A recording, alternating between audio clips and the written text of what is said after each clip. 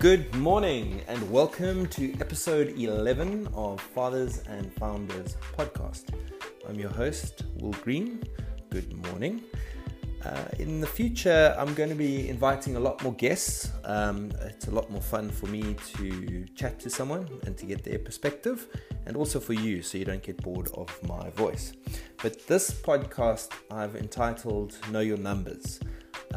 Recently, I went to an event and it was a business coach, funny enough, and it was quite interesting because it was really all about business, and the takeout for me was about knowing your numbers. And it might seem obvious, but most founders actually are more on the visionary side, obviously are well supported by a strong financial person, or they could be very financially minded but not very sort of sales orientated. So for me, on the business side, and I'll also touch in on the father and family side, but is to know your numbers. And what I mean by that is to have a score, to understand on a daily, weekly or monthly basis, how many leads are you getting in, and that relates to what marketing are you doing.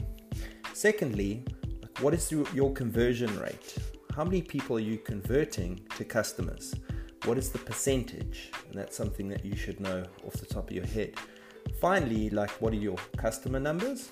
After your customers, how many transactions are they having with you? And so how many transactions? So we've got leads, number 1, conversions, number 2, and transactions is number 3. And then the final 2 ones is, what is the average sales that those customers are having per transaction? What is the dollar, rand, or whatever currency you work in? What is the average sale amount? And one that they excluded, but I think is equally important, is what is your retention? Because if you constantly are looking at inbound customers and all your marketing and sales relating to getting new customers, and you're not looking after your customers, you're going to have a low retention rate, and then you've got to invest in more leads, and then it's a washing machine of disaster. So the key thing is to know those numbers. Excuse about the barking. That's Harvey in the background. He's very active this morning, but we won't include him in a podcast, but you know that I'm at home actually recording this. So just to recap, what are your leads? What are your conversions? What are your number of transactions, the average transactions? And what are your average sales? And finally, what is your percentage retention? Interestingly, it's the number's about 6 to 8 times more expensive to acquire more customers than it is to sell to your existing customer base. So most people forget about remarketing or reselling to the existing customer base.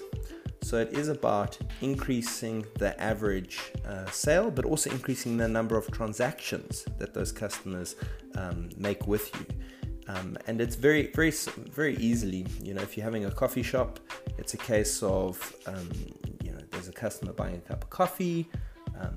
Do you offer them something to eat with a cup of coffee? Do you offer them a bottle of water with that coffee? So do you offer maybe some beans to take home? So it's looking at how you can increase your average sale by customer.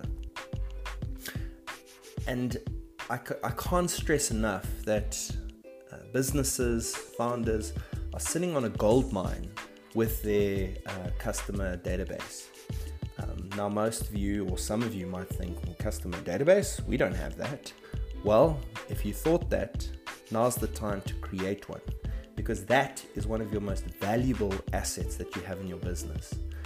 Most people are spending a lot of time on marketing, be it people call it traditional, digital. For me, it is just marketing. It can be across many different channels, be it TV, radio, outdoor, social media, Google search, display, programmatic. There's so many different labels that people put on it, but it really is, what are you doing to basically promote your business and to get awareness of your business, and that's at the end of the day. So it's important to really focus on your existing customer database, and if you don't have one, it's create it.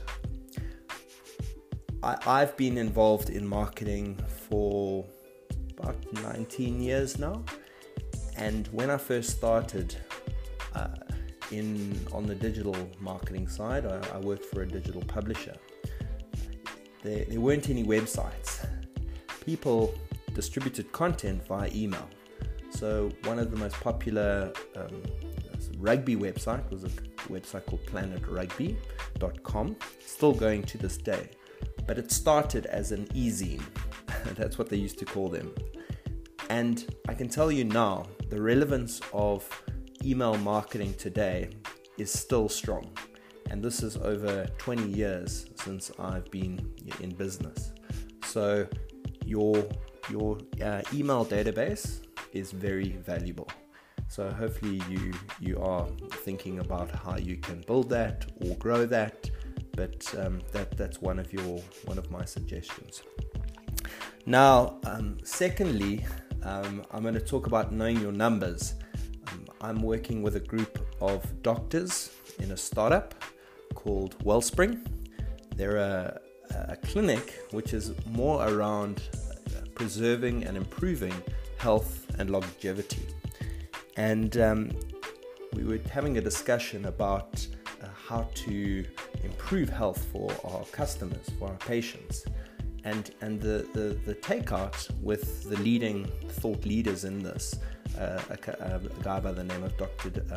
David Sinclair, who's just written a book about longevity. It's called Lifespan. If you want to read it, it's a great book to get into when you look at health and longevity. But the key takeout is to know your numbers. So what I mean by that is to know your bloods, know your resting heart rate, and also know your percentage fat, and you can see that by looking in the mirror. But it's very important. If you don't have you manage what you measure, and if you don't have those numbers for your health, you're not going to improve on it. It's also incredibly valuable in the future if you do have a record of possibly past blood work or even just your weight. For the past 10 years, I've been tracking my weight, and I can see the variability of it. Little spoiler alert, if you hit over 40, generally that's when you start adding on weight because your metabolism decreases. But that's another discussion. So when it comes to health, know your numbers, and the first point is your weight. And then within your weight, it's your percentage fat, body fat, and then even just, and obviously from a blood work perspective, it's looking at your phospholipids, your cholesterol, your HDL and your LDL. So it's important to know that. And then finally, because obviously wealth is health, so without being healthy, you can't be a founder, you don't have the energy to do what you do. So that's one important part of being a founder, and I'll add value through the work that I've been doing with that company and those doctors to share with you the leading research on health. And finally, when it comes to family, a good measure of family life I've seen is how much screen time do you have when you're at home. These days with Apple, the iPhone, you can track how much screen time you're having, and you can see on a weekly basis how much increase or decrease that is, and at what applications are you spending the most time. I was shocked the other day when I saw that I was spending 8 hours on my phone a day. Now, obviously I do a lot of work on my phone, but it's very easy to get distracted. So a little bit of advice is don't sleep with your phone in the same room as you. Most people have the excuse, well, I use my phone for my alarm. Buy an alarm. It's going to cost you maybe $6 or 50 Rand or how many pounds, but it's probably the best investment because you're going to sleep. You're not going to be on your phone to all hours, and we've all done it. But obviously the blue light from your screen also impacts on your deep sleep and your sleep a little bit. So make sure that on your phone that you have activated that screen time app, and make sure that you're tracking that and knowing that number. I think also more importantly, it's a habit, but to have a place where you plug your phone in when you come home. I do that in the office, and I find that incredibly valuable because I'm not constantly checking a WhatsApp or a reply to an email or something. I'm fully present. I just kind of put the phone downstairs in the office, and then I'm present with the family. And I'm quite a big proponent of that, specifically for supper time, not to have any phones at the table, just to be fully present, because at the end of the day, your kids basically copy what you do. And if you want to have an engaged human in your life and to see them grow, obviously you need to act like that yourself. Yeah, and finally, there's so much content out there relating to success and happiness, and at the end of the day, it can be clickbait. But the most important thing is that if you can't put it in someone mentioned the other day, and I like this analogy, if you can't put it in a wheelbarrow, then you can't measure it. So what is it? It becomes very sort of virtual, very sort of, not tangible. So, I prefer, something, a term called basically being fulfilled. Are you being fulfilled? And I'm quite into tracking things. And I've got a fulfillment measure which I utilize. So waking up in the morning, I say, well, firstly, how am I feeling? And why am I when I wake up in the morning? Out of 10, how do I feel? Also, something to share with you is when you are rating something out of 10, ensure that you don't pick 7. Because 7 is a fence-sitting number. So it's either going to be a 6 or it's going to be an 8. Most people, if they're unsure, will pick a 7. So wake up in the morning, say to yourself, how am I feeling? If it's a 6, why do you feel like a 6? Did you go to bed late? Did you eat a lot of snacking the night before? Are you stressed about a presentation or work, or possibly a fight that you had with a close family member? Really unpack how fulfilled you are and why you feel like that. So that is one way to look at it. And in the future, when artificial intelligence, sort of smart assistants will be emerging, it's important to have control of your own data, to know what impacts you.